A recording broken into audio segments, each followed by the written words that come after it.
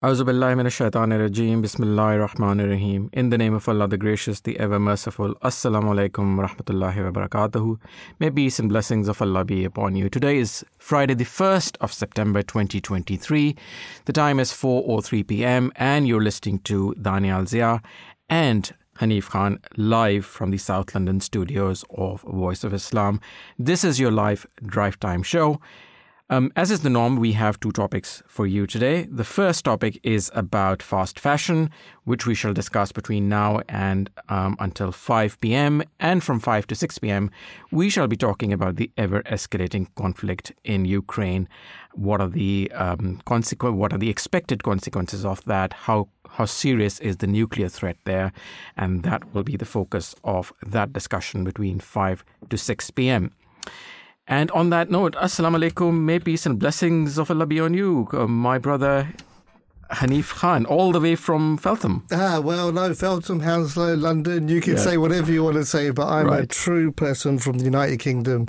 I'm happy to be here, travel the world. But the best place I needed to be here today was to be with you here in the studios, which is fantastic. I must thank you for that, actually, because you are actually filling in for Brother Qayyum. So thank you very much for making time. I know you had a very, very busy day, so much appreciated. No, it's my pleasure. And, the two topics that you've chosen, Danayal, are brilliant because they really do hit home with so many people at so many levels. Now, if you're worried about the cost of living, what can you do to help in that? And if you're worried about the peace in the world, you see it. That you switch on the news. Most people have decided not to watch the news because there's so much conflict going on around the world, and that's hitting us at home the most. What our country, the United Kingdom, is helping the Ukraine to defend themselves against Putin. So it's both topics resonate with our residents in the UK. Yeah, absolutely. Very, very topical, as you said, very current, and hopefully our listeners will enjoy them. Right. So what is fast fashion about? Well, I tell you, if I was to sum it up in my own kind of way, I'm not very fashionable. I don't really know much about fashion. I mean, when you see all the pictures you see on social media, is that fashion? For me, I quite like wearing a shirt and a tie and a suit when I go to work. But my industry that I kind of work in is very much casual, smart casual. But is it fashion? I mean, I don't really know how to define fashion because I tend to buy a pair of jeans, very expensive pair of jeans, and I'll probably have them for about 2 years or a year. Yeah. I do not buy jeans that last me about 2 months, 3 months, and the colour's not right, been in the wash and they're gone. So there's a lot of ways that you can look at it, what fast fashion is, but actually it doesn't mean how often you change what you wear all the time. Yeah, so you're not one of those who'd wear a dress and then throw it away. I wouldn't wear a dress in the first place. But now I know exactly what you're referring to. Okay. Let me tweak that a little bit. So your Savile Row suits. So those Savile Row suits, rather. So. How often do you wear them, and how often do you throw them away? So I think I've probably got one of my most original grey suits for I don't know how long. Yeah. I mean, I think when I was young, when I was getting older, put on more weight, whatever it is, I couldn't fit into my clothes. So I had to buy new suits, new jackets, new whatever. So I think that way I would buy more clothes, especially when you're young. Sometimes people have a growth spurt, don't they? And then they go and buy. But what do they buy? We're talking about the fast fashion because the industry, the fashion industry basically wants us to buy clothes, don't they? Yes. And then get rid of them and then buy new clothes and obviously follow the trend, follow that runway that consistently changes every month. So you feel that, hey, I bought this T-shirt, right? And did I see that other person wear that T-shirt? Right, I'm not wearing this again. Let's get rid of it. But I think we're going to talk about really interesting things about, how we can reuse our stuff and talk to some of our guests that have got some really fantastic ideas. But actually, this fashion is evolving, isn't it?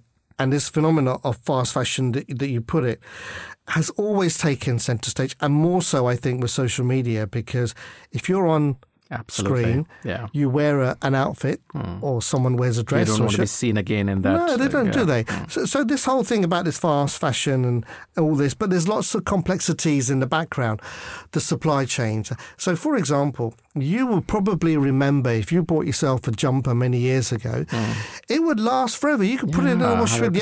The only thing you didn't want to do I actually have some of those, which were actually bought by my aunt 30 years ago. Right. But now you try buy one of those jumpers that you think you've done, that's really cost, it's really cheap, etc. You put it in the wash and suddenly all that wool starts coming out of them, doesn't it? So there's lots of things that you want to balance, don't you? So it is an interesting thing, and I think we can delve into this a lot more. I've just given you a high level kind of what I think. Absolutely. So before we go on to our first guest, let's maybe quickly talk about the impact of fast fashion. I mean, what is it that this fast fashion is actually resulting in, and what are the issues that are resulting out of it? So pollution, as we know, is the biggest one, really. So and that's very easy to imagine that you're just adding to the climate crisis. You're consuming more products, therefore you're consuming more raw materials, and then you are also adding to the cost of disposing of those materials. Yeah. And one of the things that you talk about pollution, which is ideal. So if you imagine you've got all these clothes that are being manufactured, being washed, cleaned, dyed, all that water, that wastage has to go somewhere, right? Exactly, So it goes down from the manufacturing plants, it drops down into the sewage, and then when we have excess rainfall, where does it all end up? Ends up in our rivers. It ends up in various things that we probably wouldn't want to know where it ends up. But actually, this is an issue with pollution, and I think you're bang on there, where you talk about the dyes and the chemicals and the way that we manufacture our things. It does say in the Quran that, and it emphasizes the importance of protecting the earth and its creatures, because when we talk about this pollution, Danayal, when you kind of mention it, all the dyes that go into the river, I mean, these are chemicals, and these are toxic chemicals. Absolutely. So not only do they affect the wildlife and the environment and all the food that we then eat that again goes into the rivers. Exactly, the food chain, yeah. Yeah, and then our children sometimes want to go for a swim in the rivers, don't they? Yeah. Do you want to do that? And I think you and I were doing a show. I was doing a show with someone else. I think it was on Monday with Brother Talib, where we spoke about the pollution in the water. He had an article where he said there were 10 very fit, healthy people doing a race, and they were in the river. They all got sick. Oh. Right? So you can see the problem is, and the reason why I say that, because it says in Surah Al-An'am, chapter 6, verse 39, it says, Allah reminds us that there is not an animal that crawls in the earth, nor a bird that flies on its two wings, but they are communities like you. And by failing to safeguard the environment, we're neglecting our duties as caretakers of the earth and its inhabitants. Absolutely. Let's talk a little bit more on this with our first guest, Shazia Saleem, who is an expert in sustainable fashion, having represented the UK on international design projects and at COP26 as well. Assalamu alaikum. Peace be with you. A very warm welcome to the Drive Time Show. Thank you very much, Mr. Saleem, for joining us. Right. So let me start by asking you, what firstly inspired you to start Pop London, an eco-friendly clothing store in the city? Well, thank you for inviting me on the show. It's a privilege to be here. The main reason was I had been in the industry for over 15 years, mostly working in luxury and interiors. And it was really important to me because I was involved quite hands-on in fashion. I was aware of the customer-facing, glamorous perspective, but also what happens behind the scenes and the raw materials involved, and as you just alluded to, a lot of the pollution and that can occur in the environment as a result. And really, for me, it was important to show that actually you could still love fashion, be interested in it, and embrace fashion and your personality, but also be mindful of the fact that nature and the world is not separate from us. So how do you ensure that the products that you have in your store are actually environment friendly? Yeah, so the environmental considerations for my brand start before anything even gets stitched. So into the very design of the product, the way we source the fabrics, we're looking at upcycling, taking remnant, looking at export surplus fabrics, often natural fabrics. All our knitwear is made with organic surplus cotton yarns and things like that. So we start from the very building blocks, from design through to how we get the fabrics, how everything is stitched, the waste, the wonderful people, ensuring that people are paid well, the environment that they're stitched in as well is just important to me. And, and it's because it's a small business, it's very hands-on. So I'm personally involved in all of that process. Wow, sounds fantastic. Must be rushed off your feet. I don't know how you found time to get to COP26, because it must have been such an amazing environment for you to be amongst colleagues and friends who are talking the same language. How was that for you? It was tremendous. I feel really privileged to be one of the very few voices of color, representing, and I'm not even, representing production from the global south. It became quite an issue at COP26 in Glasgow, where there was an awful lot of talking down and a disregard from the global north of the impact that policies have on the global south. And in fashion in particular, there's quite a prejudice or a blind eye turn to the fact that even though, from whether it's fast fashion or couture, all fashion brands get manufacturing done in the global south, in particular, India, Pakistan, Bangladesh, because of the skill set available in the fabrics and the natural environment, but they don't acknowledge that. And so to talk with authority, to explain to people that the policies that we implement here have an impact, and we need to consider a just transition to net zero as much as just for it makes sense, and I'm really glad that you enjoyed yourself, because especially on this show we talk about pollution, environment quite a lot, and our responsibility to the earth many times. But actually, the show that we're talking about today is this fast fashion, but you're in the slow fashion market. Can you explain what that actually means? Is it, fast fashion, slow fashion, the fast lane or the slow lane? It must be, you must be up against it, right? You're thinking about designing something, and already it's been designed because of being in the fast lane, and by the time you've designed it and manufactured it, people have already worn something similar 4 times and got rid of it. Yeah, very much. It can be very much as you described there. The way that I design is more classic meets catwalk. So I'm designing on much longer trend cycles. Yeah. And the way that fast fashion works is that the brands that make that type of fashion have got they're looking to bring new collections onto a shop floor or onto a website within like 4 to 6 weeks, every month almost.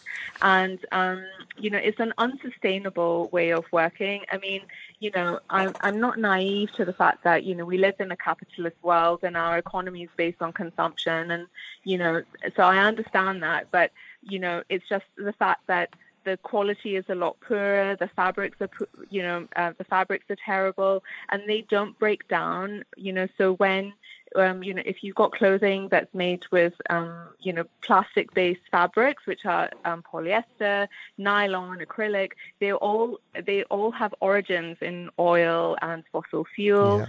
So they actually then when they don't just break down back into the soil in a nice way. Whereas if you're using fabrics like linen and cotton and things like that, then they do they're less harmful. It's not nothing is entirely without harm.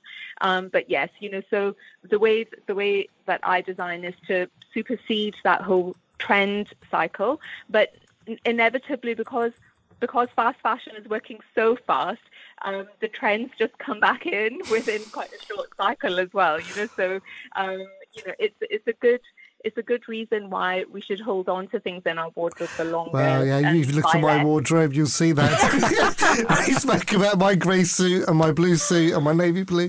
So it's all there. It keeps coming back out every wedding or every kind of meeting I go to, interested. Well, without seeing a prejudice, I mean, it's easier for men. There's a bit more pressure on women. Right. So Shazia, tell us about your value proposition, because fast fashion is something which, as you were pointing out earlier as well, is often associated with low prices and quick turnaround. So how do you make that distinction? How do you set yourself apart from competition in the eyes of the consumer? Yeah.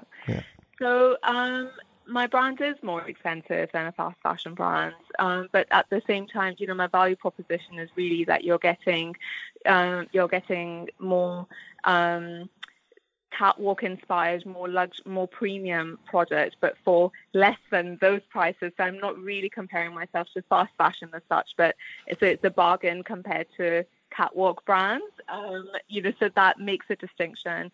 The quality is phenomenal. So inside out, the stitching is fantastic, which, when you're looking, it really makes a difference to the way that, clothing hangs on the body, or, how long it lasts in your wardrobe as well. And, ultimately it's about, my value proposition is more for, successful women, slightly older. Fast fashion tends to target younger women, teenagers and, younger women and, men and women. And, but yeah, I am targeting, women who have achieved a level of success and, still want to be inspired and have fun with their style. That's really interesting. You talk about the distinction, having the older woman. Are you referring to the more successful woman who's got a bit more disposable income, can afford to buy your products? Is that what you're aiming at? Because obviously the cost of living is a barrier to buying certain clothes, right? Yes, it is. But at the same time, it's perhaps not the way the world should be, but we make judgments based on attire. Yeah. We make so it is. If we want to be taken seriously at work, where we are women making serious decisions. I'm a lecturer as well at university and things like that. So some of my customers are MPs in the House of Parliament, and these are women who have authority, who want to be seen to look good and play the part and dress the part. So it's these kind of things seem to be superficial, but they do matter. Are you located anywhere close to Savalra, where our brother Hanif actually does all his shopping from? Or no? Okay, you don't need to answer that. You don't need to answer that. Right. Thank you, Shazia. It was such a pleasure to talk to you. Yeah. Thank you so very much for your contribution. Thank you for joining us today. All the very best with this venture that you have, and really wish you great success, because this is something that we all need. I'm very grateful. Thank you. Thanks very much. Peace be with you. So that was Shazia Saleem, who is a store owner and expert in sustainable fashion, and has represented UK in COP26 as well, which is quite an achievement, as you were saying. Right. So let's now maybe do a quick reminder of the poll that we are doing on Instagram. And the question we're asking is, how often do you buy fast fashion? And the responses that we have: once every few months, 47%. Never or rarely is 39%. Once a month is 11%. Once a week is 3%. What do you think? Interesting to know who these people are. Are they young people or elder people? Because if it was me, I would be choosing really never. Actually, when generally we buy, me personally bought clothes was either at the top of the year, where the sales were happening, you would buy quite a few. But actually on our celebration on Eid, for example, you would buy new clothes, and you'll take that opportunity because, and also we were always encouraged that if you brought new clothes, you would kind of wear them on Jummah, which today's Friday. and you would tend to wear nice clothes and go to Friday sermon, or at least clean, fresh clothes on that day. So I don't know. What about yourself? Where would you put yourself, Danayal? Same, absolutely, never, rarely or never. I am the least fashionable guy you can imagine on the planet. Absolutely, my wardrobe is even more limited than what you painted to be yours. So let's not go there. Yeah, okay. Let's go to our next guest, who is Anna Bryher, who is a policy lead for Labour Behind the Label, which is an NGO campaigning for garment workers' rights around the world. Amazing. Thank you very much, Anna, for joining us. Can you hear us? Yeah, I can hear you. Yeah, excellent. Thank you. Thank you so very much for joining us. Really a pleasure. So tell us about your organization. Tell us about the mission. What is it that you're trying to Labour Behind the Label? Why? Why? Well, what we're trying to do is link up consumers and activists in the UK with worker struggles that are happening in fashion supply chains, supplying clothes to the UK high street. So we're part of this global network of unions and workers' rights groups, people on the ground in factories that are making our clothing in the UK, but also, in Pakistan, in Bangladesh, in Sri Lanka, factories where people are really pushing for their poverty pay to increase and to try and hold on to their rights. And so we try and use the information that they give us to raise their concerns with fashion brands who are headquartered in the UK by having meetings with them and taking the workers' concerns to their offices and having demos outside their shops and getting their information in the news. So that there can be like worker-driven change in how our clothes are made. Interesting. I mean, I really like what you're doing. Does this kind of fall also into kind of fair trade as well, where kind of ethical side of things, doing the business and making sure that when you're buying your clothes that they come from an environment where children haven't been forced into child labour, etc. Does that kind of fall into it as well? Do you have that as a policy in place? That's a really interesting question. I believe that all clothes should be made without children being exploited.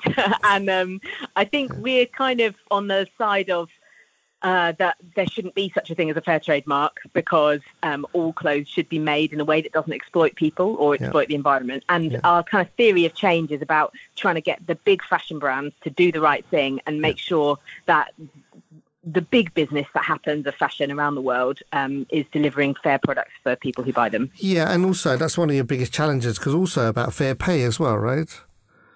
Yeah. I mean, we've been campaigning for like living wages for garment workers for years and years and years.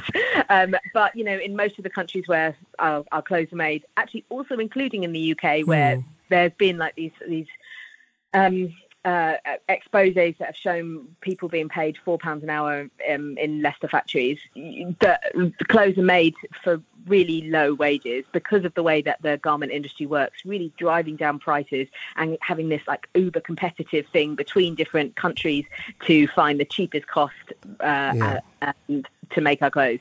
And so it is a real challenge when we're trying to talk about workers' rights and say this should be fair, and brands need to make sure that they ring fence the amount for wages in their costing and don't budge on people being paid a good wage. Yeah, it's like a race to the bottom, isn't it? It's like a race to the bottom on quality and how much we pay people to produce a garment quickly and it at least last 4 or 5 washes. I think. I don't know. Yeah.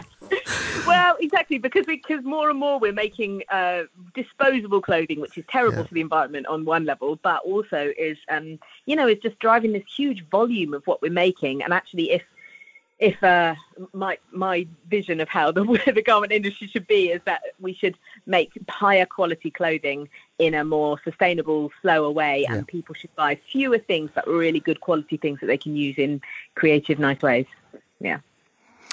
Right. So you also advocate for minority ethnic and people from other immigrant backgrounds.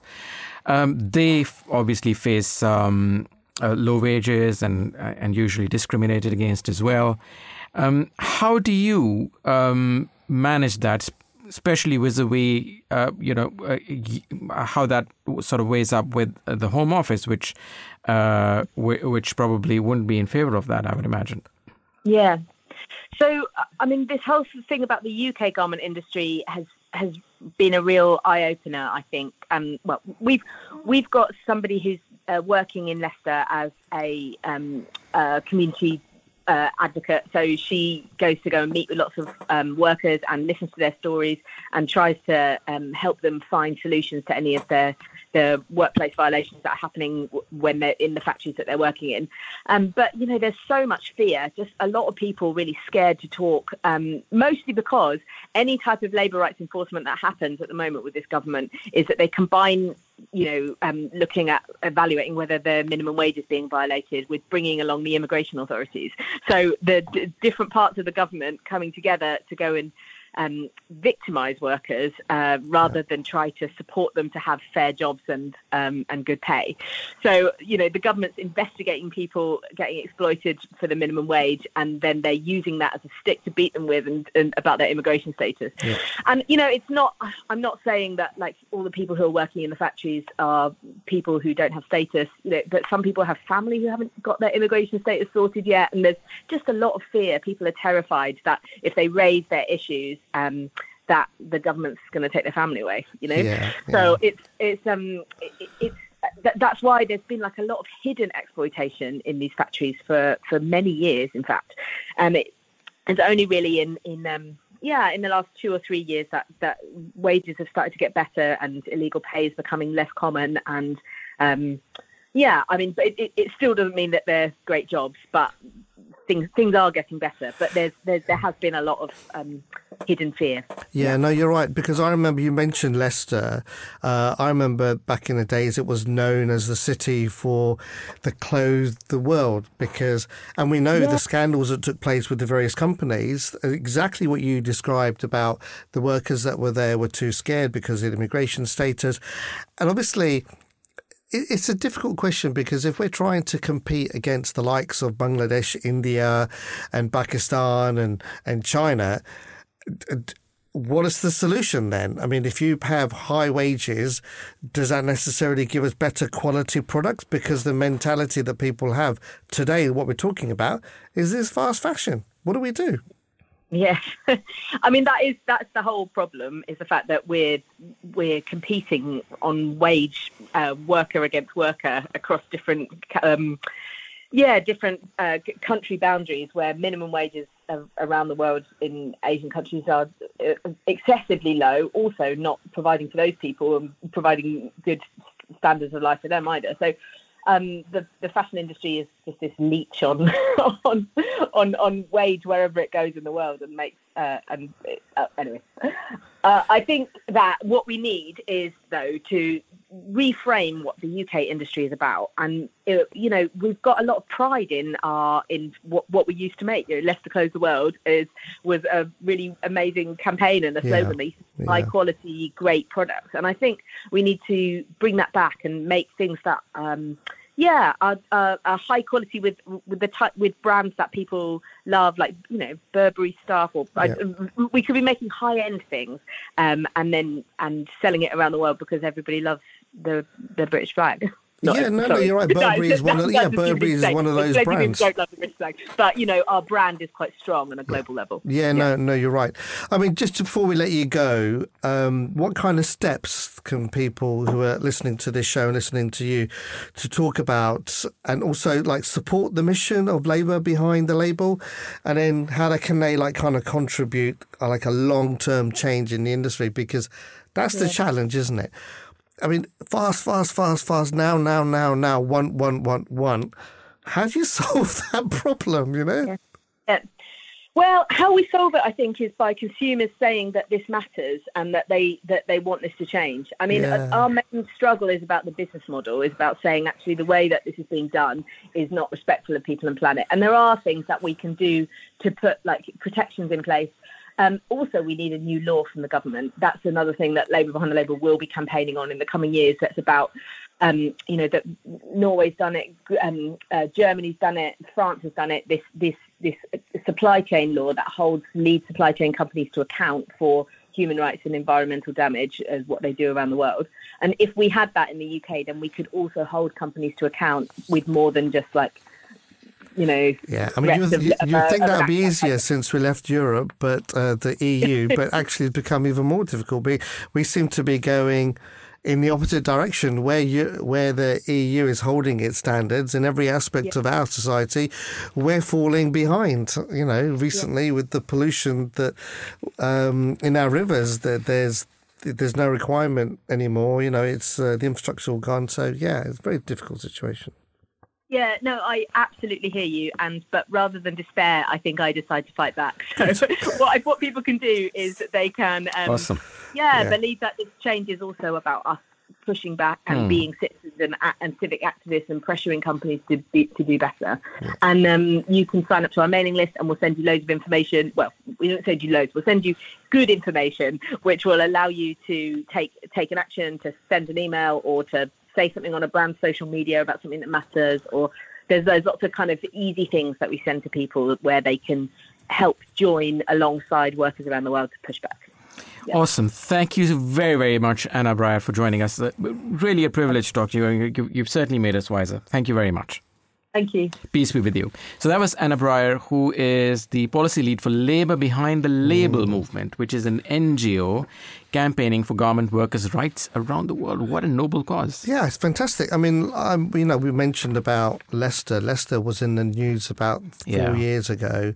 And there are, obviously we won't list the companies that were involved in it because it is down to that supply chain where they're coming and obviously this fearfulness of their immigration status, and especially in the toxic society we're in now, they played on it. Right, yes. So made them work for less than minimum wage. Really difficult. Which is very unfortunate, absolutely. And you were so right about going backwards ever since we've, especially in terms of regulation and all those things, especially since we've left European Union. Yeah, the things are becoming more difficult. I mean, this supply chain law that she was talking about. I don't know when we will actually be able to see something like that on our books, while it's already on German books, as she was saying. Yeah, and then the supply chain is extremely important with the cost of our goods. Do you remember that big ship that got stuck in the Suez? Yes, and had to be almost pulled out of it, yes. And suddenly we didn't get our products that we're waiting for. And where were they coming from? From like thousands of miles away. Correct. So why can't we build an industry in this country where we can actually have garments built to a quality that we need that suit our weather? Yeah, 100%. Cool. Okay, let's now go to our third guest for this afternoon, who is Paola Masperi. Paola is the founder of award-winning responsible fashion label called Mayamiko. Wow. Assalamu alaikum. Peace be with you. A very, very warm welcome to the Drive Time Show. Hi there. Nice to be with you. Thank you very much for joining us. Tell us about Mayamiko. Yeah, so Mayamiko is a responsible fashion label that was really started as a charity project in 2008 from some work I had been doing in Malawi, which is a beautiful country in southeastern Africa. And I had been working with women in the community, and one of the skills and the crafts that they were developing was tailoring and sewing. And, that was the case for a number of reasons, because tailoring and sewing had been really embedded in the cultural fabric of their society. It worked well for women that had also childcare and family duties. They could do it flexibly. There was a number of reasons why this was a good thing for women to invest in as a skill. And then we realized that there was an opportunity to tell the story of those clothes and of those women through fashion in a more international way. And that's how Mayamiko got started. Yeah, what type of clothing do you do? Is it only geared towards women, children, men, or is it? It started off very humbly as accessories. We just wanted to test the concept to see if that would work, if logistically we could make it work, if people would buy, and then we gradually developed a capsule collection for women. Which developed into a full collection for women. And then more recently, we've also introduced a kind of gender-neutral range, so shirts and shorts and trousers that kind of work for any gender. Yeah, sounds great. So in terms of shipping, we spoke just before we started speaking to you, we're talking about supply chains. How are you dealing with the supply chain? So we have a number of challenges on a supply chain front. So just to give you some sort of crazy sort of things to think about. So we wanted to try and keep our supply chain local. And by local, I mean regional to Africa, because Malawi, over the course of the last century, lost its cotton production capability because the industrial capability got lost. So all the cotton that they grow gets exported, and therefore they don't really retain the value of that cotton. Yeah. So we were looking for the next best option, and we also wanted, if possible, the cotton to be grown organically rain-fed. So we found a beautiful project in the north of Uganda that grows organic rain-fed cotton, and it's got, again, a sort of social impact aspect to it, sort of it supports the community. So we thought, great, fantastic, we can keep this regional. However, it then transpired that for the cotton to be fully certified organic, it needed to travel to a number of different countries. So ironically, it goes from Uganda to Germany, to the Czech Republic, back to Malawi, back to the UK. So it's an incredible journey, and it's one that needs to be optimized. But it's the restriction we have at the moment if we want to have cotton that is of the quality that we want for our customers, but also with the certification that customers are demanding. Yeah.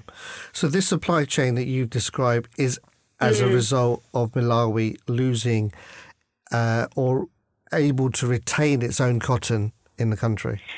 Yeah, it's a number of complexity. That's definitely one big aspect. And over the time that I've been working in Malawi, so that's now kind of coming up to 20 years, there's been different attempts to retain more of the vertical supply chain within the country. But it's very difficult because prices, it's just a very competitive industry, and it's hard to compete with the prices from China and India. So it hasn't been possible to retain or rebuild that capability up until now, and not to say that it won't be possible in future, but it hasn't been possible. The other aspect is the ability to, do the entire processing that is required to retain the organic certification within Uganda, which is where we source our cotton, because that again requires a separation of the infrastructure between conventional and organic, a separation of some of the processes. And so often, because the demand for organic still isn't at pace with the demand for conventional because of the cost of it, it's not financially viable for local manufacturers to do that. And so it ends up going elsewhere where that setup is already existing in order to be able to maintain the certification. Thank you very much. Just a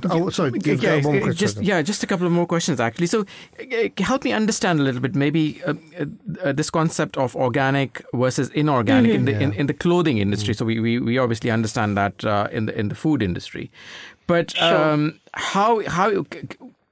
why should I buy organic shirt versus an inorganic cotton shirt?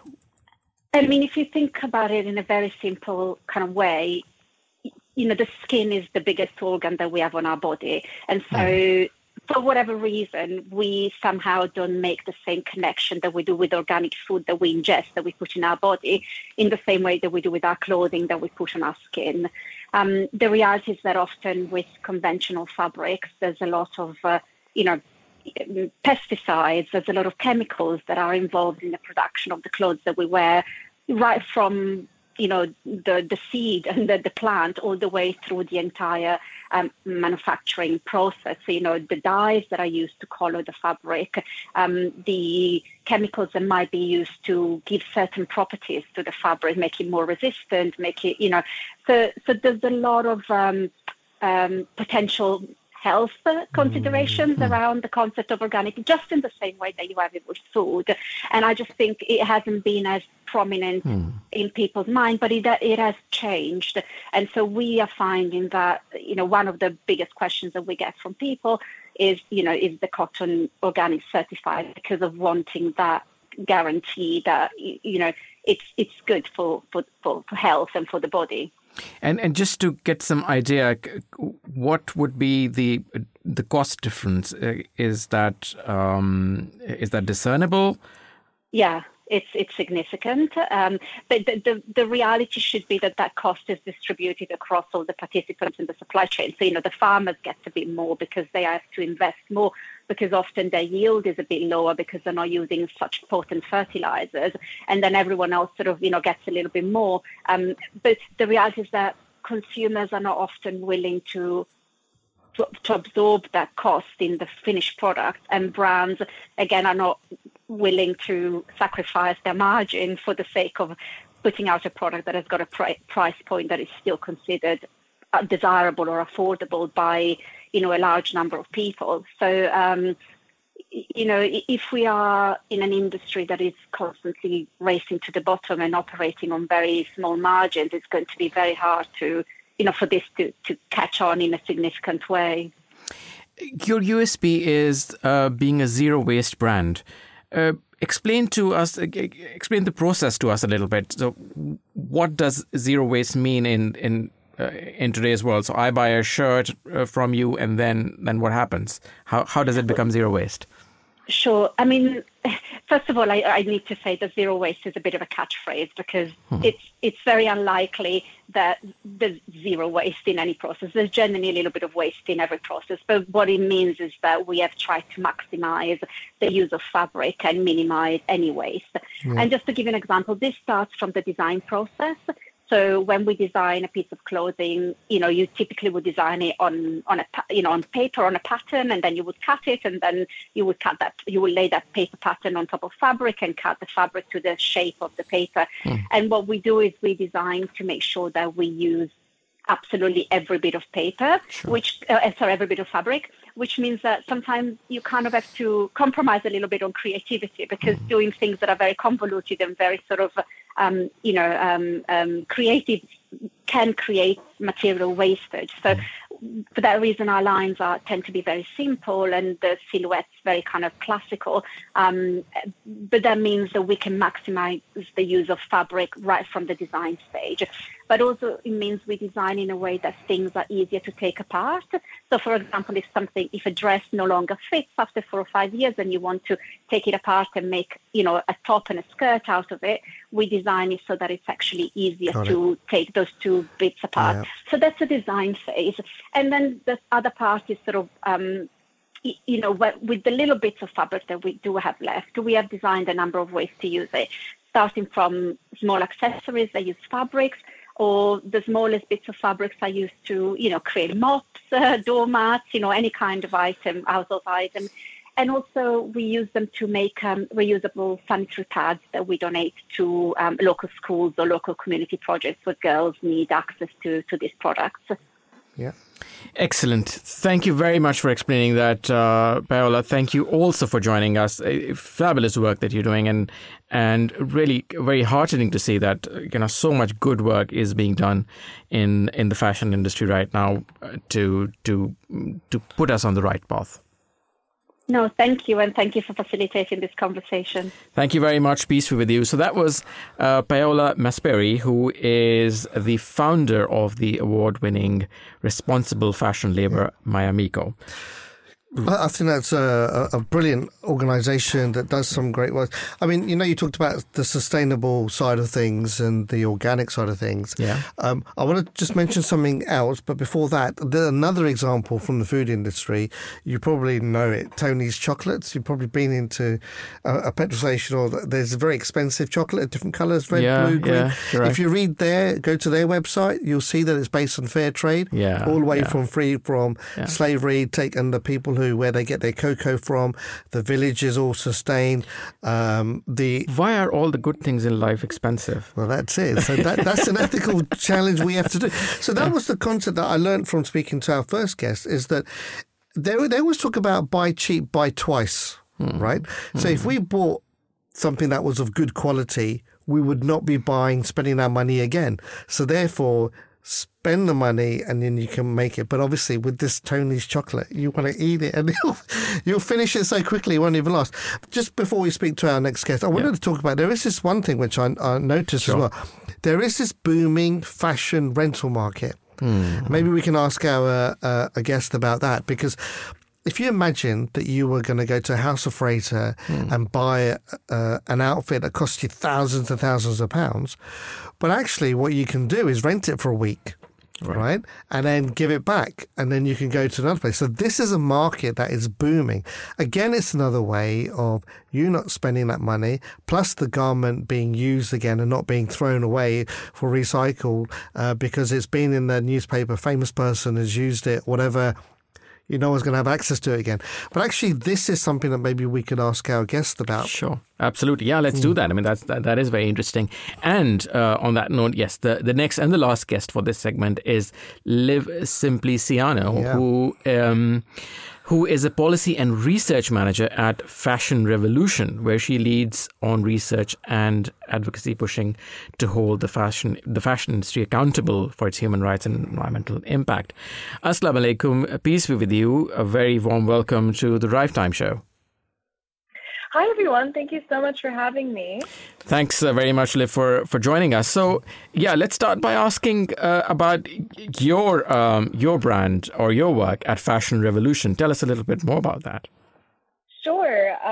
So I work for Fashion Revolution. So as a bit of background, Fashion Revolution is the world's largest fashion activism movement, campaigning for a clean, safe, fair, transparent, and accountable fashion industry. So we have a vision of a global fashion industry that conserves and restores the environment and values people over growth and profit. I can give you more information, but just take a moment for pause if there's kind of further questions after this. Oh yeah, we got loads of questions. We'll keep you busy for ages. But actually, what I wanted to do was this policy that you're playing in transforming the fashion industry. Obviously, it's for the better, and we welcome that, and that's what our guests have been saying. But could you share some examples of something where you've managed to be able to change the way people think, see, feel and wear clothes? I did mention just before you came on this whole thing about people now renting fashionable items. Is that kind of something that you would push as well? So there's so many things I want to say. So I will get to the rental thing in a moment. But I think it's firstly important to kind of set the scene of what is the big fashion industry. So the fashion industry is $1 trillion industry. It is one of the wealthiest industries on this planet. And in fact, fashion CEOs are some of the wealthiest people in the world. And when you think about the inequality between fashion CEOs and the people who make our clothes, just to put this into perspective for our listeners, it takes just 28 minutes for a fashion CEO to earn what a garment worker would earn an entire year. Wow. So there's this immense inequality in the global population. 2% of the population controls the majority of the wealth. So when we think about policy change and the people who make our clothes, Fashion Revolution just led a first-of-its-kind campaign called Good Clothes, Fair Pay. And we were campaigning for mandatory living wages due diligence. So again, to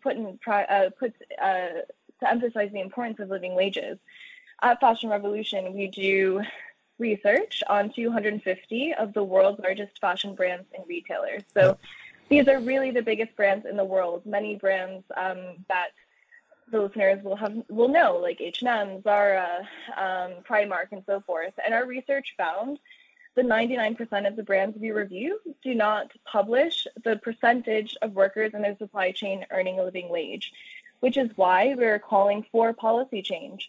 So we launched a European Citizens Initiative last July to fight for living wages. So we needed 1 million signatures to get our petition into European Parliament, which led to a lot of amazing policy changes. So when it comes to the fashion space, there's so many different legislations currently being proposed and incoming, particularly something called the Corporate Sustainability Due Diligence Directive.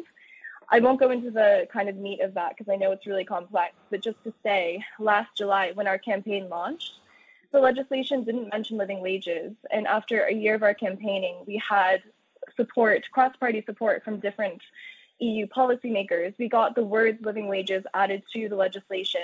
We had hundreds of thousands of signatures from EU citizens, and we actually had support from 38 different trade unions across Africa. So just to say, we have global support for this really instrumental campaign, and we're continuing this campaign hopefully in the future in our fight for living wages for garment workers. Liv, you mentioned some of the brands like Primark and H&M and others. What about the big ones? What about the likes of Louis Vuittons, the likes of Gucci's, the likes of Yves Saint Laurent? What about them? Do they publish their details? Sure. So we talk about fashion as a system. So of course, there's different types of brands. There are luxury brands, there are high street brands, and so on. But we do look at these issues systemically. So when it comes to luxury brands publishing information, of course, they publish information. I mean, I think the best metric to look at is our Global Fashion Transparency Index. So I think one of our key findings this year is that a lot of luxury brands have improved their transparency. For example, Gucci was the highest ranking brand in our index. They scored something like 80-something%. I can't remember off the top of my head. But my point being is that luxury is really making strides in terms of transparency. And I think they are responding to this call for greater regulation in the fashion industry. And I think when it comes to luxury itself, I think transparency is becoming part of how we define, what is meaningful when it comes to fashion and so forth. Fantastic. This policy that you implemented and got the EU to kind of implement and get this wage increase, did that impact on business? Did it make fashion industries suffer a bit more, or did it increase their profit?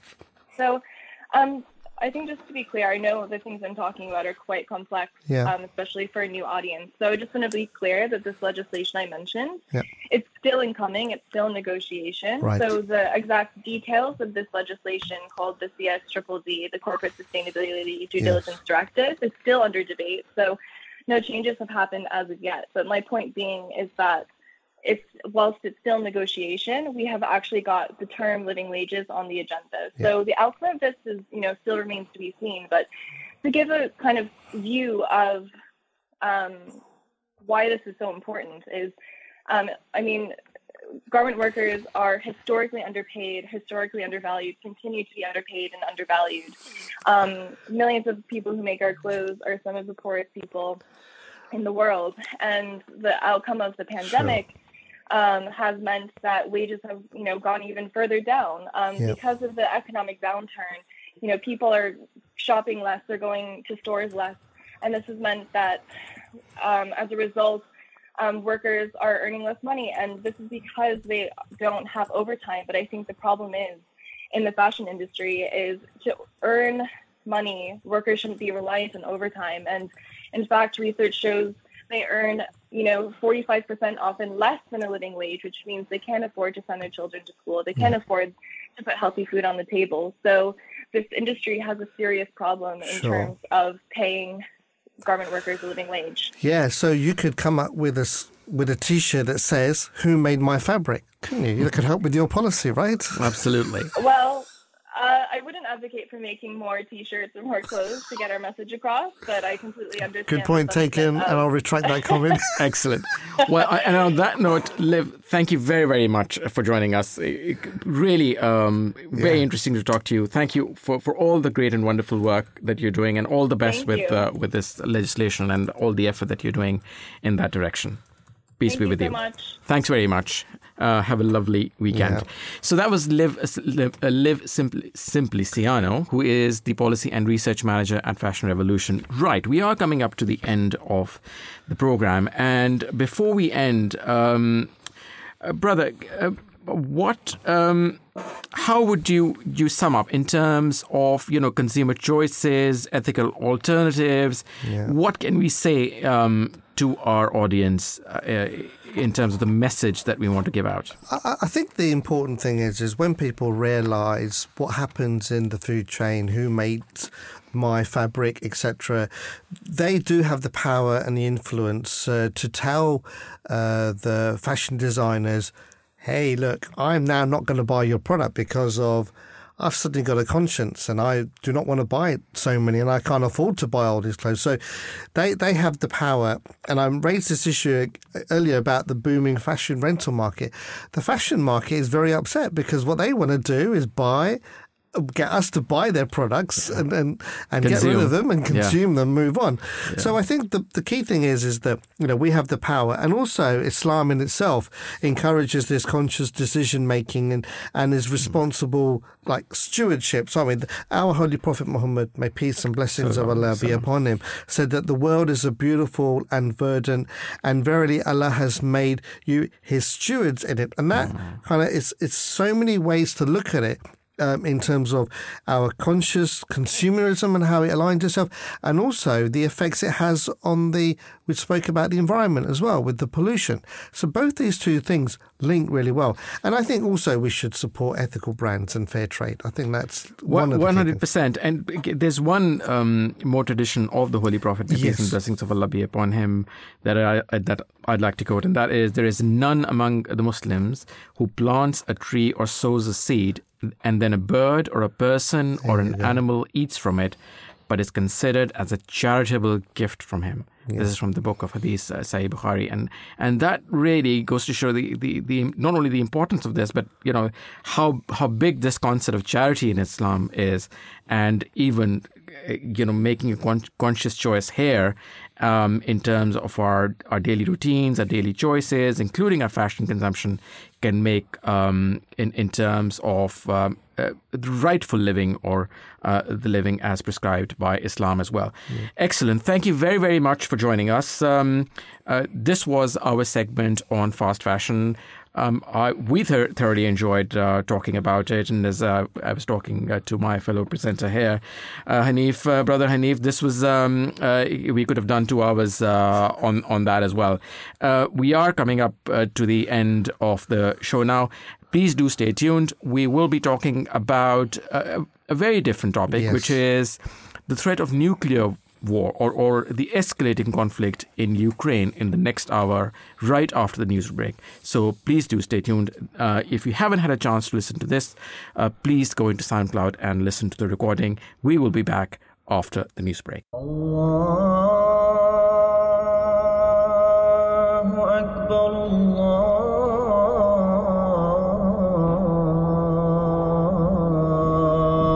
Allahu Akbar. Allahu Akbar,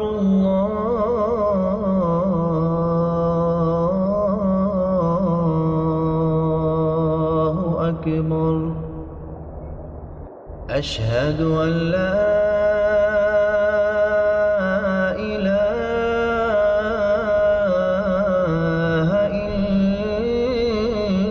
illallah. أشهد أن محمدًا رسول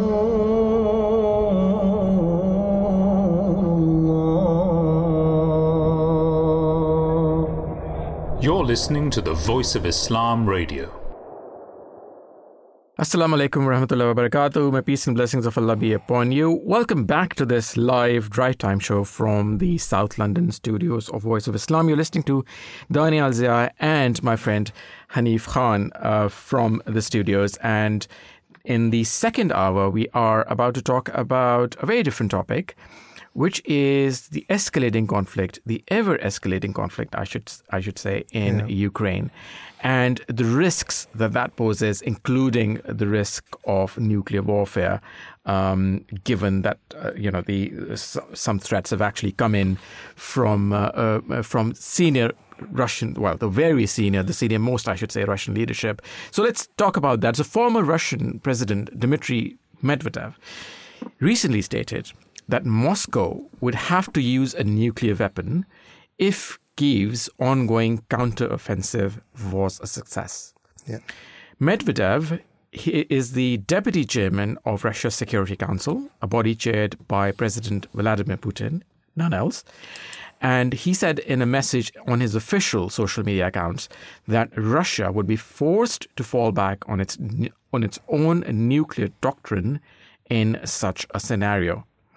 Imagine if the offensive, which is backed by NATO, was a success and they tore off a part of our land, then we would be forced to use a nuclear weapon according to the rules of a decree from the president of Russia, he said.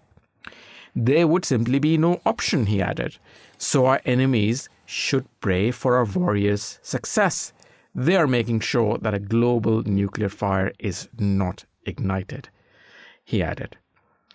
And Medvedev appeared to be referring to part of Russia's nuclear doctrine, which sets out that nuclear weapons can indeed be used in response to aggression against Russia, carried out using conventional weapons, which threatens the existence of the Russian state. The president of Russia, President Putin himself, has previously also made these threats. Brother Hanif. Yeah, I mean, it is really worrying. I mean, when you look at both these two countries, Russia and Ukraine, they both got their own objectives, right? You've got Ukraine that wants its land back, right? Yeah. That Russia has taken, and that's their objective. You've got Russia that wants to expand and go back to how things were as USSR used to be, and it wants its land back. So you've got this situation where you've clearly explained brilliantly, in quoting the former president Dmitry Medvedev, is that if the land that they've already acquired, that then Ukraine will go back and claim, and they go then and fight and do what they need to do. Russia considers that as their land now, right? Yep. So, as you said, in their constitution, it says they can defend. And how are they going to defend? They could potentially defend with using nuclear weapons. Now, the question that we have in our head, do we consider Putin as a bully, or do we consider him as someone who bluffs? Now, history will tell us, through what he's been up to for a very long time, he's pretty much considered as a bully. So that then puts people really, worries people. So does that mean really in the question that you're asking in your question for this hour, nuclear warfare, are we closer than we think? Yeah. In my opinion, I think, yes, we probably are, because he's ready. He needs a solution, right? And we've, we all know how unpredictable he can be as well.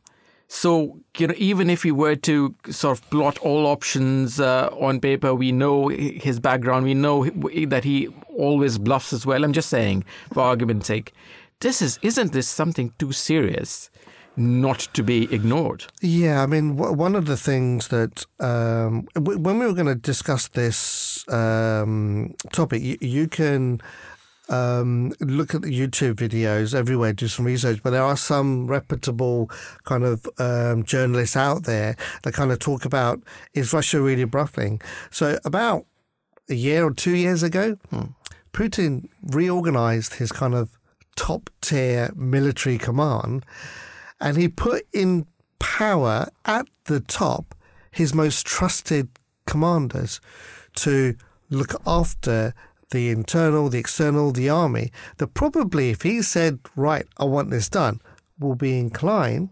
easily to say, yes, sir. So that kind of worries people, is he may not be bluffing.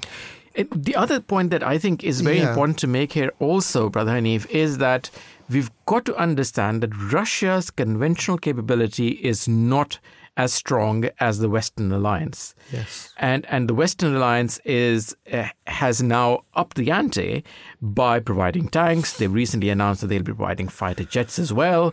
They are providing all other sorts of conventional warfare that you can imagine, all the latest. And we've seen how devastating some of these drone attacks actually can be. Ukraine is now able to hit well inside Russian territory. Yeah. So you are almost pushing the bully, even if you want to call Putin, his back to the wall. So the other interesting point on that as well, and I'm no expert, but it's just kind of how I kind of feel it slightly, is that the nuclear deterrent that we've had in the world has kind of kept the peace. Yes. So is that the way we should stay? Is there another solution to that? I don't know what other solution there is besides people going back to faith in a way. Absolutely. You're 100% right. But, it's very interesting also that you talk about the nuclear equation that,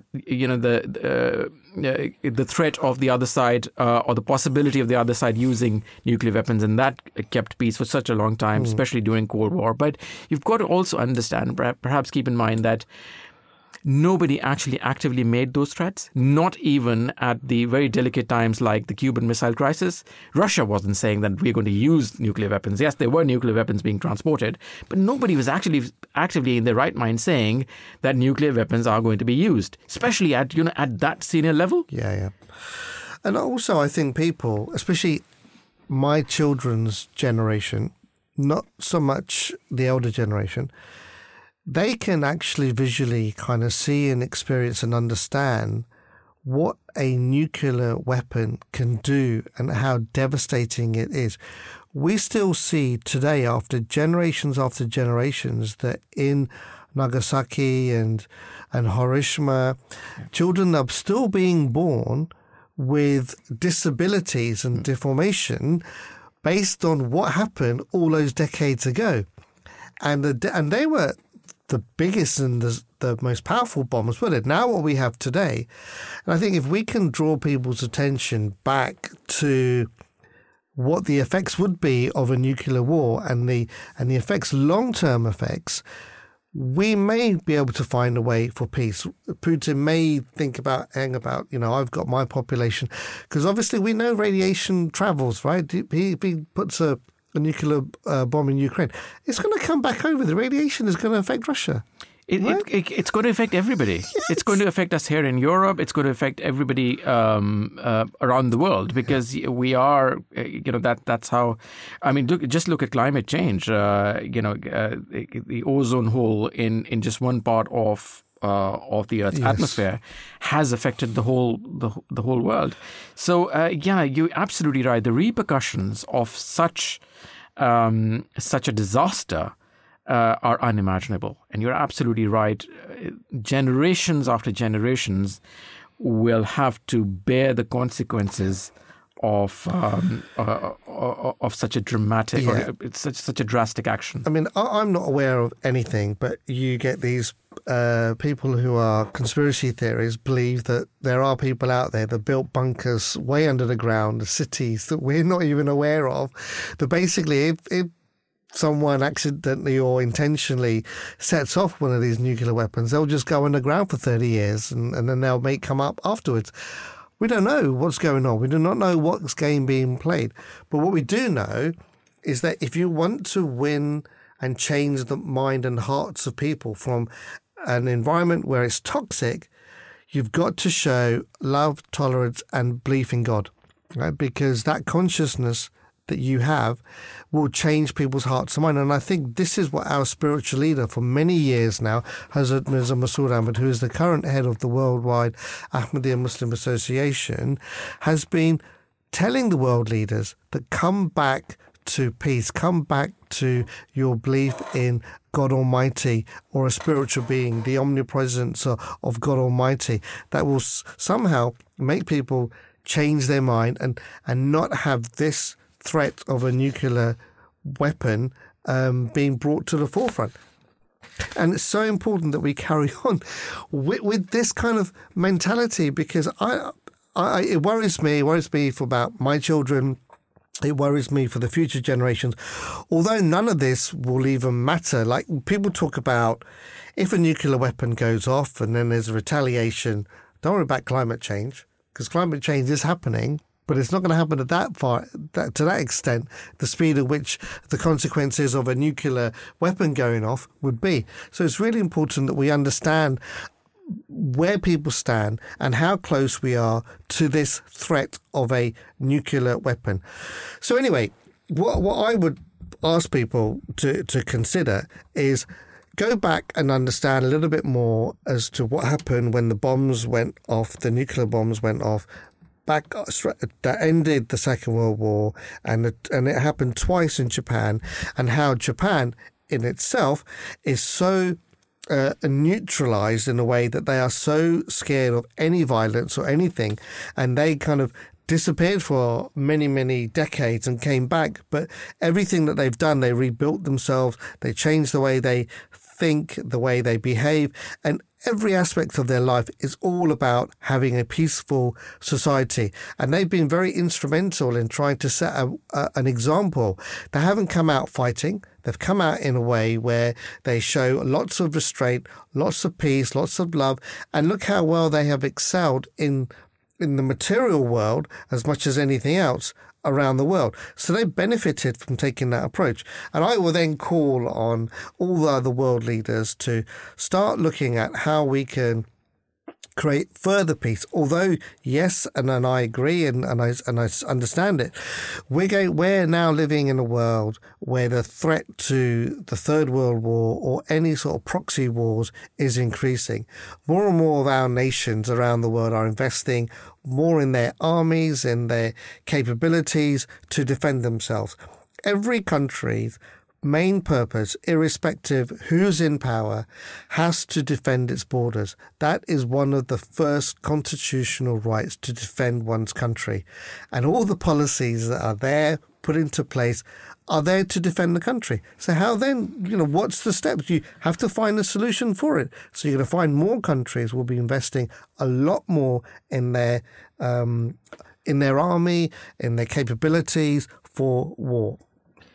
Absolutely. No, thank you very, very much for that. Right. So let's take a quick break here. And when we come back, we will continue to talk about this very important topic. If you want to contribute to this show, if you want to talk about, if you want to say anything, if you agree or disagree with us, please feel free to call us at 0208 687 7878. You can also tweet us at Voice of Islam UK. This is a live show and we would like to hear your views. So please do stay tuned. We'll be back right after this short break. A new station, the Voice of Islam, with live discussions, religion and culture. Understand the true teachings of Islam with the Voice of Islam. Assalamu alaikum warahmatullahi wabarakatuh. Welcome back to this live edition of The Breakfast Show. Peace and blessings be on all of you. Today is Friday, the 1st of September. And it's a drive time show as well. It is the drive time show. How can I forget that? Absolutely. It is the drive time show and it is the weekend coming up. So perhaps that's the reason I've forgotten about it. Right. We are talking about a very serious issue, however. We're talking about Ukraine and we're talking about the ever-escalating conflict in Ukraine. We're talking about the threat of nuclear weapons in that war. Let's now go straight to our first guest for this segment, who is Gabriela Rosa Hernandez, who is an expert at the Arms Control Association in the US. Assalamu alaikum. Peace be with you. A very warm welcome to the Drive Time Show. Thank you for having me. Excellent, Gabriela. Thank you very much for joining us, and apologies for the trouble we were having earlier connecting with you. Right. Let me start by asking you, so in your estimation, how dangerous is the situation in Ukraine vis-a-vis the conflict, the escalations in the conflict vis-a-vis Ukraine and Russia? I think, well, if we're speaking between Ukraine and Russia, it's very much a hot war at the moment, and no side seems to be intent on any sort of negotiation or any steps towards that. Mm-hmm. And I would say that, yes, there is horizontal escalation. We've seen Russia bomb Ukrainian grain infrastructure. We've seen the Ukrainians retaliate with single strikes, particularly inside of Russia, through the use of UAVs, aka drones. So we are in a period, actually, where we should expect a lot more single strikes from the Ukrainians in order to remind the Russians that really nothing is safe and that they can also strike them as well. And the Russians seem very, very intent on keeping up launching caliber cruise missiles in the Black Sea. So, yes, it is a period of escalation between both countries. really interesting. When you talk about the escalation, there was this lots of training going on by the Ukraine's pilots trying to learn how to fly their, I think it was the F-16, but through a training program, they had quite a severe accident where they lost 3 of their pilots. Now that would obviously hamper the effects of Ukraine, but I wanted to ask you that should the West then take this kind of repeated nuclear threat from Russia, especially in view of Russia's insecurity about its own conventional capabilities, because it does seem that it's fighting a war with Second World War tactics. No, I would say that, first of all, Russia's rhetoric has been very clear that it very much sees its war on Ukraine as a conflict with the West, first of all. And I would say, second of all, a tactic that Russia has resorted is making nuclear threats, particularly towards NATO member states, in order so that they don't have boots on the ground on the conflict. They've been very vocal about this. And, of course, they also use the nuclear threats in order to kind of try to affect the amount of support in terms of weapons deliveries to Ukraine. Yeah. However, I think U.S. policy in terms is very clear about this. U.S. policy has been based on giving Ukraine the weapons that are relevant for the current fight. It does seek to avoid the possible geographical expansion of the conflict, and the military assistance is tied to the current needs of the fight. Yeah. So the United States is also not giving Ukraine every single thing it wants. And you can see very much a lot of reporting on how the Ukrainians are frustrated about this. Yeah. So I would definitely say that something that has been very useful during this period between Russia and the West is sometimes that when the Ukrainians strike inside of Russia, that the West, particularly the United States, makes some sort of declarations as in Western weapons have not been used in order to strike Russia. I think that's a very useful thing to do in this time, and it should be continued to be done. And it should also reinforce that it can tolerate Ukrainian attacks on Russian targets just as long as NATO-supplied weapons and equipment are not used. Gabriella, would you agree that the mood at the moment on both sides is very jingoistic and belligerent? I would say both sides, and it depends what both sides are you talking about. The West and Russia. Oh, the West and Russia. I would say that yes, there is a moment in which you do need more risk reduction mechanisms. However, how useful are risk reduction mechanisms if the Russians are not picking up the phone? And I think this is very much a challenge, actually, to the actual war itself, in which you have an adversary who is clearly in which ambiguity at the moment. It finds it militarily useful to camouflage. But on the other side, the Russians would counter that by saying that we're not picking up the phone because the West refuses to listen to us. We told them not to give Ukraine tanks. They did. We've told them not to mess with the Air Force business. Now they're giving them airplanes and training. So why should we pick up the phone? So I would actually say that Russia's particular fear when it comes to F-16s, according to the conversations I've had, it is obviously that, that the West, they send contractors to Ukraine in order to help with the maintenance of F-16s. And this is very much a credible fear. However, the West has made clear that it is actually training the Ukrainians in order to actually do this. Yeah. And I would say to the remark of, Russia does say, look, why should we answer when you continue to arm Ukraine? Well, I would say simply because the United States and Russia have the most amount of nuclear weapons in the world. They possess 90% of the world's nuclear weapons, and there's a certain responsibility that comes with that, regardless of currently the state of U.S.-Russia relations, which is completely the magic of this relationship. I always say is that it can always get worse. Absolutely, and unfortunately, that's the cycle, the ever escalating cycle that we're seeing at the moment. So a logical question then would be, all solutions eventually have to have a political solution. Both sides will at some stage need to sit on a table, across the table, and find a solution, or other powers will need to facilitate that to happen. Are we actually even preparing the grounds for something like that? So the answer from the United States would clearly be that, they are also preparing Ukraine to be in the best negotiating position in terms of, and more relying on what goes on in the battlefield. But no, I don't think we're anywhere close to a settlement, a political settlement or anything of the sort.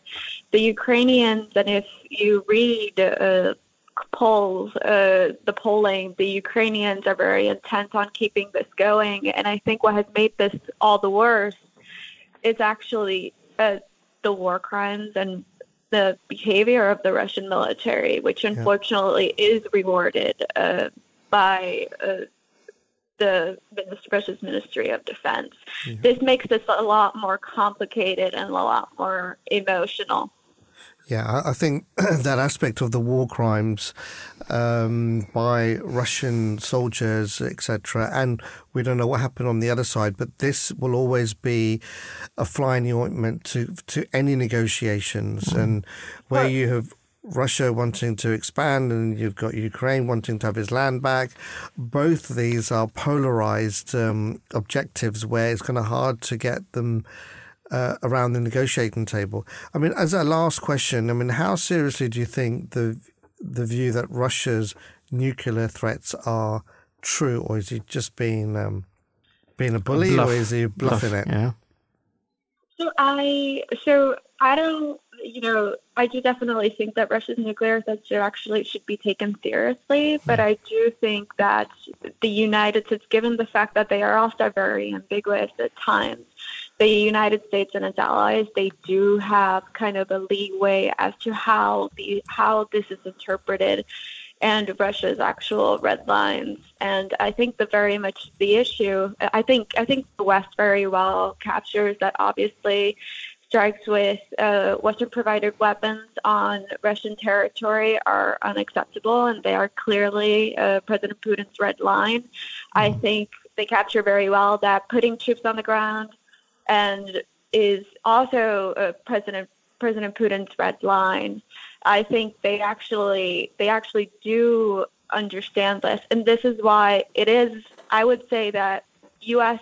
military assistance towards Ukraine, it's actually a very complex system of assurances and declarations, and sometimes even declassifying information in order to so the Russians don't freak out. And I think this is a very useful strategy. Okay, excellent. Well, thank you very, very much, Gabriela, for joining us all the way across the Atlantic. Have a lovely rest of the day and have a lovely weekend. It was lovely speaking with you, and hopefully we will have you back to talk more about this all-important and ever-escalating issue as well. Thanks once again. Peace be with you. Thank you for having. Excellent. So that was Gabriela Rosa Hernandez at the Arms Control Association in the US. Let me now go straight to our second guest for this segment, who is Dr. Afzal Ashraf, who's an expert on global security, conflict, terrorism, and counterterrorism. He also teaches international relations, politics, and history at the University of Loughborough. Assalamu alaikum. Peace be with you. A warm welcome to the Drive Time Show. Wa alaikum salam. Dr. Ashraf, let me start by asking you, do you think the West is helping the situation by arming and rearming and more arming Ukraine? Or do you think this is now time for both sides to have a bit of a reflection and think where we're headed and maybe do something different? Well, I think the time for reflection has always been there. I think reflection should have taken place before this conflict started. And it appears that it hasn't, and it appears that the conflict has been in gestation for a long time. The mention of Putin does make a lot of people cough, so that's fine. We understand. Right. So, I think that it is an emotional reaction. Sure. The problem here is exactly that there is a very confusing and inconsistent mixture of what we call realist thinking, power politics on both sides, and emotional reactions for public consumption. So this whole business started many years ago with NATO's continuous expansion eastwards towards the Russians. The Russians initially, after the Cold War, wanted to join NATO, of all things. They wanted a peaceful existence, but they weren't allowed to do so, not as an equal. They were allowed to do so as a subordinate partner, just like the Europeans, but not as an equal to the Americans. And so this is about, if you like, national ego. It is about power politics, and the conflict is being sold to the public in fairly understandable emotional terms. So what we have here is a situation a year and a bit ago where the Russian forces invaded Ukrainian territory, which by any measure is an illegal thing to do. It's the wrong thing to do. Right. And so people are taking advantage of that and trying to suggest that this is only because President Putin is a dictator and an expansionist and has designs to conquer Europe. Now, of course, that narrative is not entirely true, as indeed the narratives that Russia has put out to suggest that it was doing a special operation only to send a lesson to the government, which was a Nazi government, and so a threat to Russia. So the point here is that if we don't have a reflection which leads to a radical change of strategy, then we will get a lot more of what we have had, perhaps and very likely in a worsening situation. What we've had is the Russians fighting the Ukrainians, and both sides causing horrendous casualties to the other. And the allocation of weapons by the West to support the Ukrainians only makes sense in both realist terms and in ethical terms if that is matched by a realistic strategy of victory. The problem here, of course, is that President Putin has made it abundantly clear that if there is any realistic option or realistic situation where he is going to fail or he's going to lose, he's going to use the nuclear option. Yeah. Do you think all of this misinformation from both sides and the weapons that Ukraine have received are delaying the possibility for both parties to come to peace talks?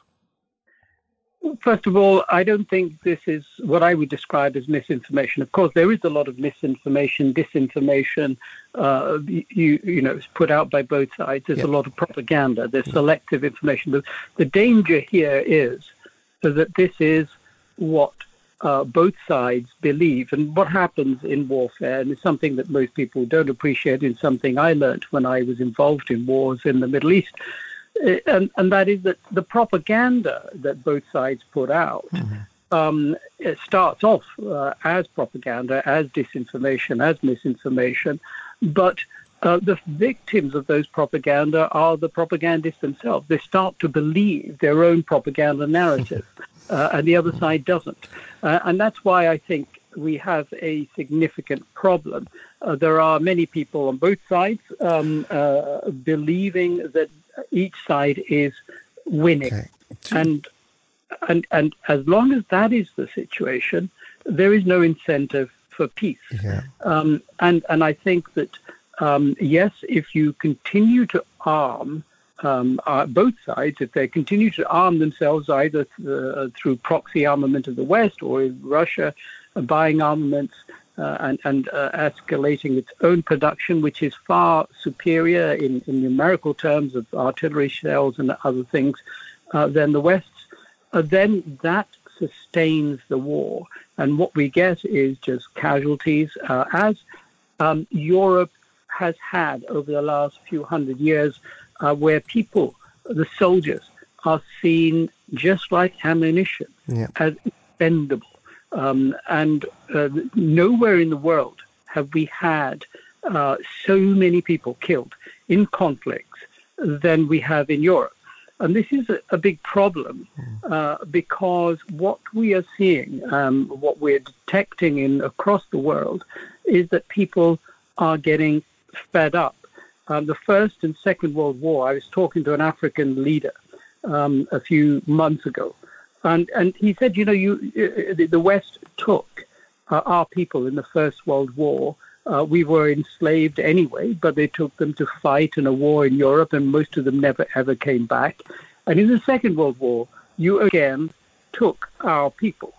And now the problem is that you might not take our people, but we will have the fallout, literally and metaphorically, of that war. And indeed, many countries are already experiencing horrendous problems leading to the loss of life because of the sanctions, which have affected food supply, which have affected energy, which have affected many other things, and where you have countries in the non-aligned world, in the third world, as it's sometimes called, or the global south, that are already very brittle in terms of their sustainability. This little game that is being played in Europe between the West, the European and American West, and the Russian West. Don't forget that the Russians see themselves, whether the Europeans like it or not, as Western.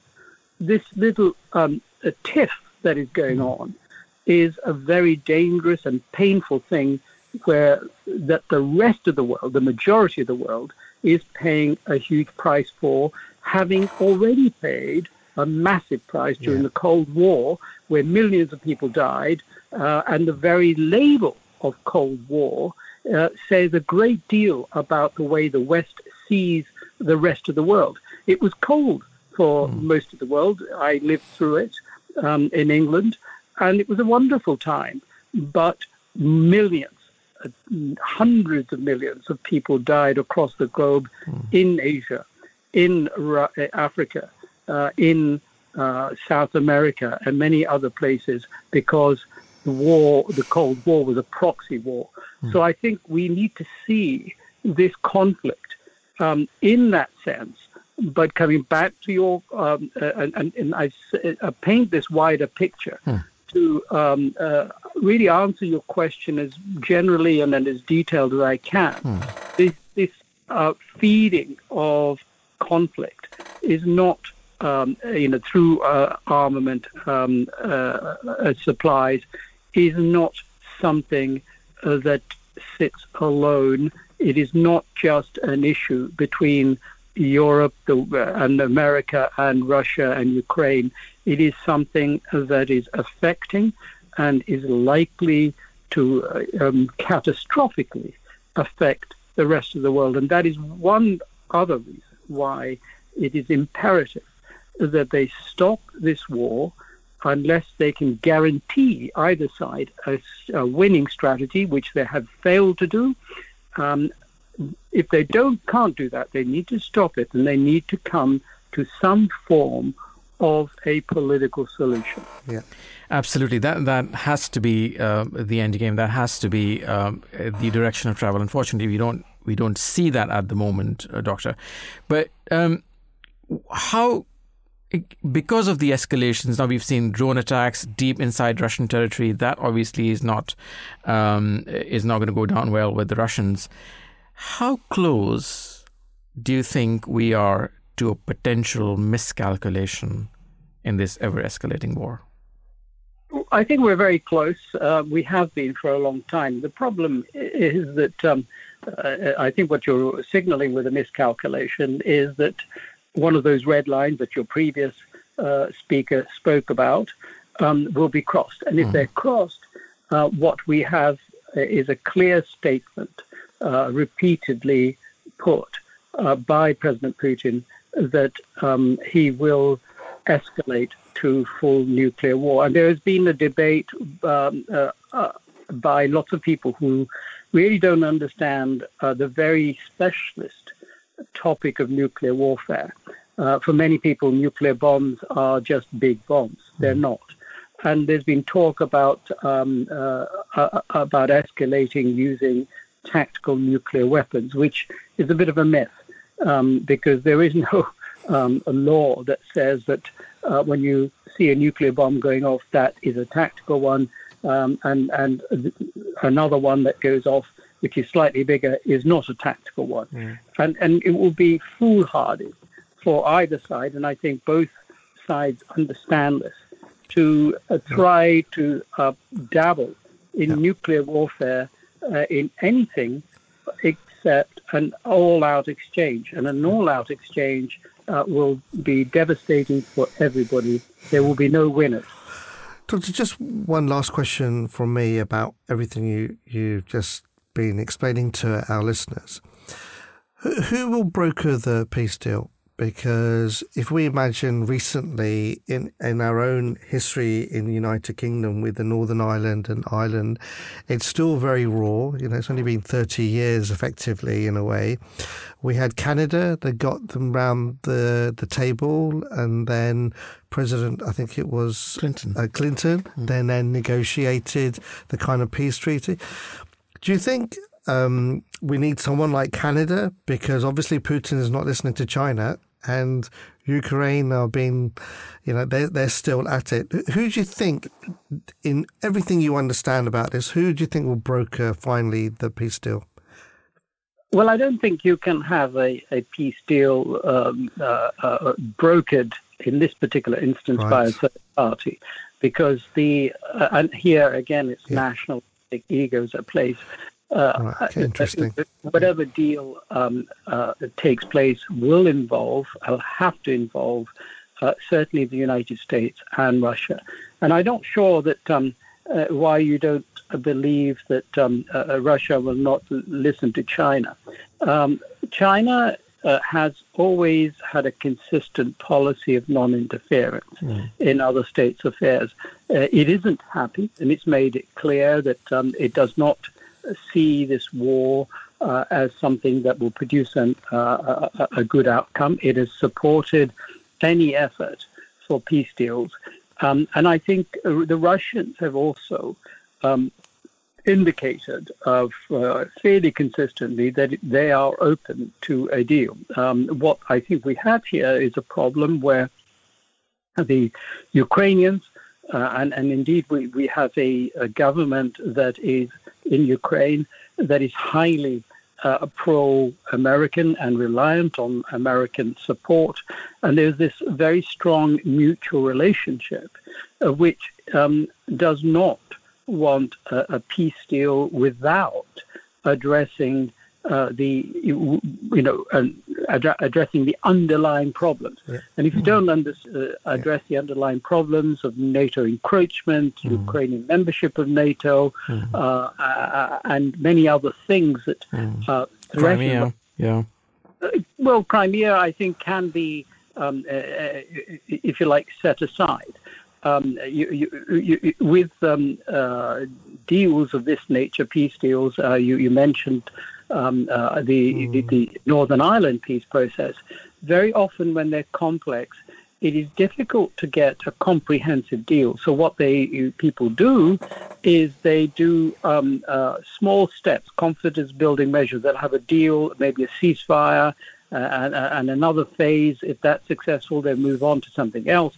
And Crimea is something that can be put to one side. The sort of thing I think we do need to address is this threat of NATO encroachment. The big problem is that the both sides, but particularly the West, is becoming increasingly entrenched. And now public opinion has been stoked up, and there is a big desire to make Ukraine a member of NATO. Well, if you're going to do that, particularly you're saying you're going to defeat Russia because Russia went to war. Because of that, yes. Absolutely. What we have to have is a radical rethink. And I didn't think I would ever say this, but it seems to me the greatest hope for peace will depend on the presidential elections next year, because President Trump has made it clear that he would go for a peace deal. And he's one of the few people, even in the Republican Party. I thought I'd never hear that, doctors, as well. So, Trump and peace in the same sentence. But no, thank you very much, Professor Afzal Ashraf. This was really enjoyed talking to you. Thank you. Excellent contribution there. Thank you so very much. We've enjoyed talking to you, and I'm sure our listeners enjoyed talking to you as well. This is certainly the other side of things that generally we don't tend to hear on mainstream media anyways. So I must thank you. Have a wonderful weekend. Peace be with you. Wa alaikum assalam, peace be with you. So that was Dr. Afzal Ashraf, who is an expert on global security, conflict and counterterrorism, also teaches international relations, politics and history at the University of Loughborough. Right, let me now go to our last guest for this segment, who is an imam within the Ahmadiyya Muslim community, Imam Samar Ahmed. Assalamu alaikum, peace be with you. A very warm welcome to the Drive Time Show. Wa alaikum assalam. Peace be upon you, and Jazakallah for having me. Thank you very much, and thank you very much for staying on the line, Imam Samar. We are obviously talking about this conflict in Ukraine, the escalations. There's lots of geopolitics, naked self-interest, egos, jingoism involved. All of those bad words that you can imagine. I was hoping to understand from you what Islamic concept of peace and justice, how important are these two intertwined, I should say, peace and justice within Islamic politics? Before speaking about what Islam teaches us in this regard, in regards to justice and peace, first we need to understand, and I'm sure I've only just been listening in for the last couple of minutes, but I'm sure you've probably tackled that throughout the course of the show.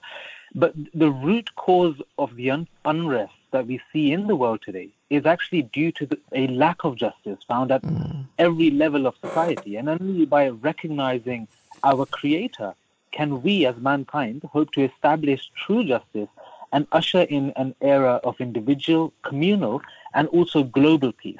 Right. And another thing also that I want to mention before talking about peace and justice itself is that the main reason for the state of disorder that we see in the world today are the acquisition of personal gains in the name of God, the true fear of God disappearing from people's hearts, or even the denial of the existence of God Almighty whilst giving preference to worldly laws and ideologies. And I'll come back to this at the end as well. Despite being the creation of Allah the Almighty, we as man, we consider Allah the Almighty's customs and system of justice and equity inferior to his man-made customs and systems of justice. And like I said, I will be summarizing with that point as well. So just put a pin in that for a moment there. Sure. But the most important thing that Islam teaches us in regards to justice is such a beautiful teaching. And I'm sure many of your regular listeners on Voice of Islam radio station will be well aware of this as well. And this is that Inna Allah ya'muru bil adli wal ihsani wa ita'i dhil qurba. Very simple verse of the Holy Quran in which he states that verily Allah enjoins justice and the doing of good to others and giving like kindred. And what we need to understand over here is that when we look at justice, then whatever faith it might be, whatever religion it might be, whatever world government or any other kind of organization it may be, they will always take you to the point of being just, right? That's the highest level in their view and in their eyes, and that is that if someone does good to you, then do something similar to them, right? But Allah the Almighty, He has told us, and He has taught us in the Holy Quran and through the practice of the Holy Prophet Muhammad, may the peace and blessings of Allah be upon him, that's not the last step, that's not the pinnacle, that's actually the first step. That's the very first thing that you need to do. Then you need to go on to do good to others, better than what they've done to you. And then you take it one step further, and you take it to treating them as you would treat your kindred, just as a mother with a child. That is the kind of relationship that we should be having with people. And remember, when this verse was revealed, this was at a time when the Muslims were being persecuted.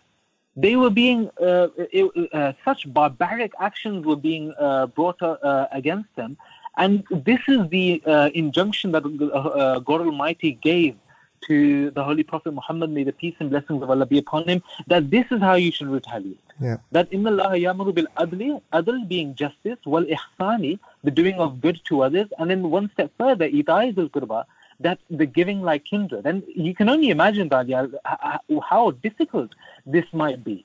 But like I said, this is the injunction that the Quran has taught us. And it's so important for us to actually keep this in our minds at all times, that whenever someone does something good to us, we don't just retaliate by giving them a similar a gift which is similar. It also states in the Holy Quran that whenever someone gives you something, then you return it with something which is either of the same quality or same value, or something which is greater. Yeah. And that's why we have this Assalamu alaikum as well. You know, this greeting that we give one another. There's three versions of this, and if one greets you in one way, then you greet him back in the same way, but then you take it one step further.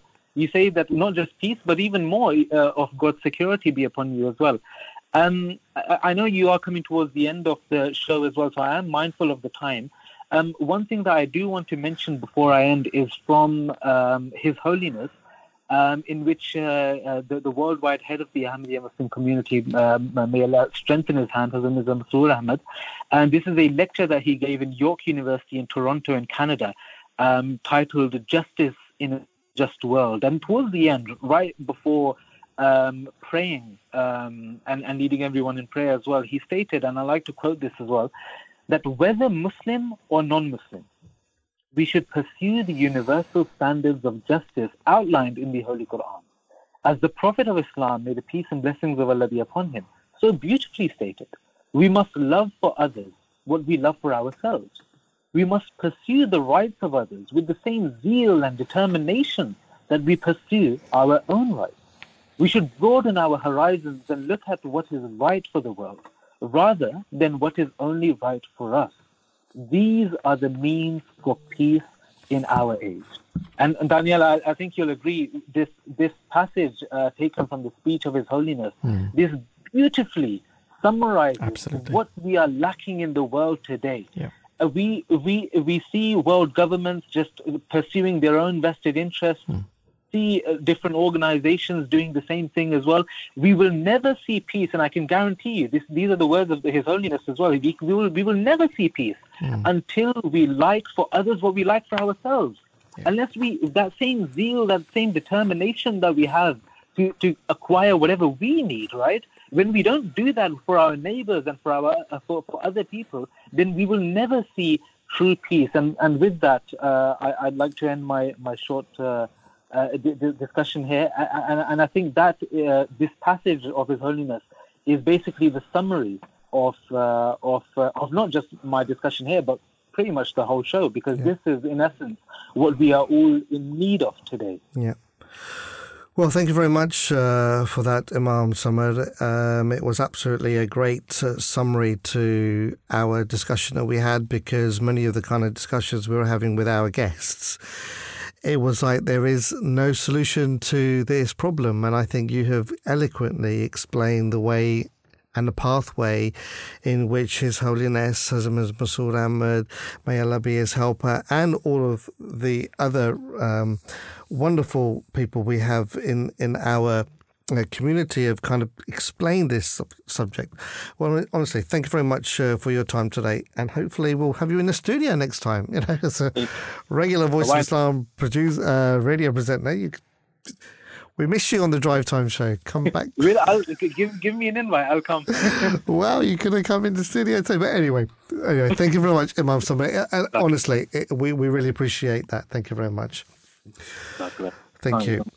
So, Danayal, it just comes to the end of the show, really. I mean, the two subjects that we've had, which have been absolutely fantastic, and especially in the first hour where we had that discussion about the fast fashion and kind of like the results to our poll were very clear in that I think most people kind of said they'll buy something new every month. But hopefully after our discussion, we've managed to get people to, review how often they do. And also the summing up of what Imam Summer said is about the lack of justice. If we had true justice in this world, I think many people wouldn't go into conflict as to. Just like to say thank you to our producers, Nadia Shamas and Prevish, Huma, and obviously for yourself for producing this last show. And so it is coming up to 6 o'clock, and it is the top of the hour, and here is the 6 o'clock news. Thank you.